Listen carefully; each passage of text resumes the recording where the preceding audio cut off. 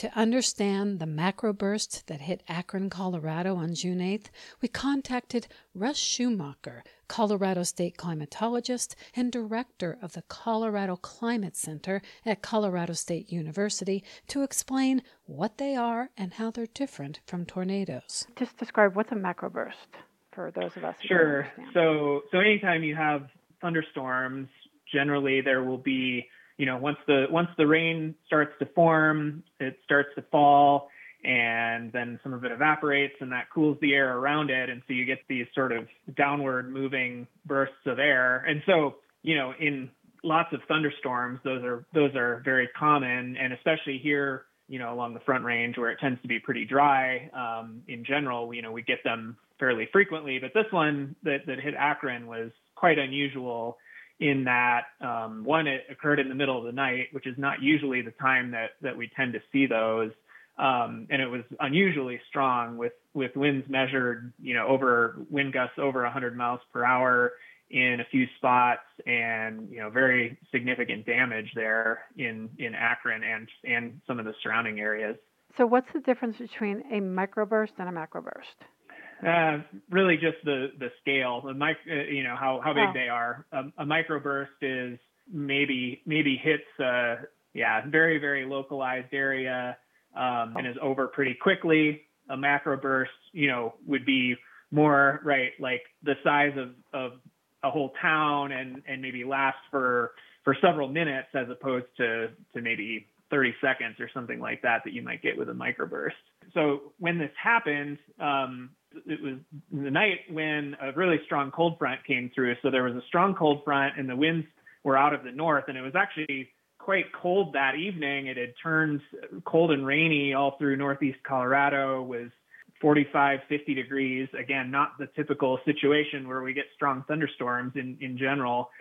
But then, right, when this line of storms developed, so they got the initial blast from the south then, so really rapid shift in the wind speed going from winds out of the north to these 100-mile-an-hour gusts out of the south. But then also the winds on the backside of that downburst then were coming back out of the north and were really strong too. So I think that probably had something to do with the damage, and it lasted, a fairly long time. The winds were at the ground were very, very strong and not in a swirling pattern like you'd see in a tornado, but sort of this just very, very strong downward motion, and then that air hits the ground and spreads out, and that's where the really strong winds happen.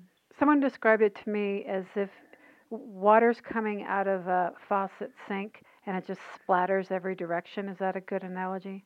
I think that's a pretty good analogy, yeah. How is it different than a tornado then?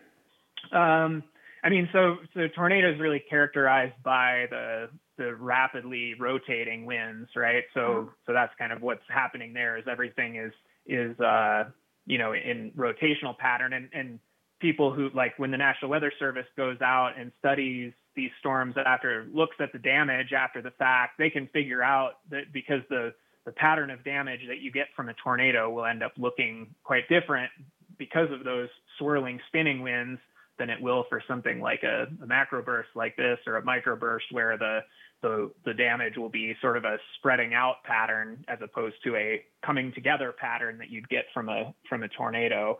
So the tornado has the swirling, rotating winds, whereas these are sort of down, very rapidly down rushing air and then hitting the ground and spreading out from side to side in all directions.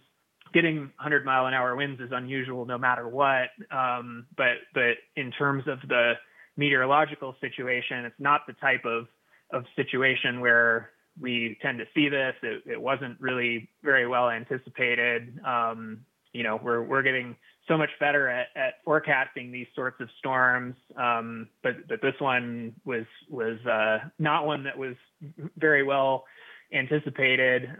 Again, because it occurred in such an unusual situation where it was quite chilly out, and not your sort of typical warm, moist afternoon when we are used to seeing thunderstorms, but pretty unusual situation all around.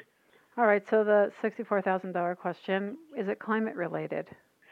I think that's a valid question, but I'm not sure that we know enough at this point to say much about that. It's certainly an unusual situation, but it didn't happen. It didn't happen in a sort of, on a day that was warmer than usual or anything like that. So Right. so it's not kind of easy to chalk up to something like that. So but we'll kind of, as we look more closely at it, we'll take a look at that question as well.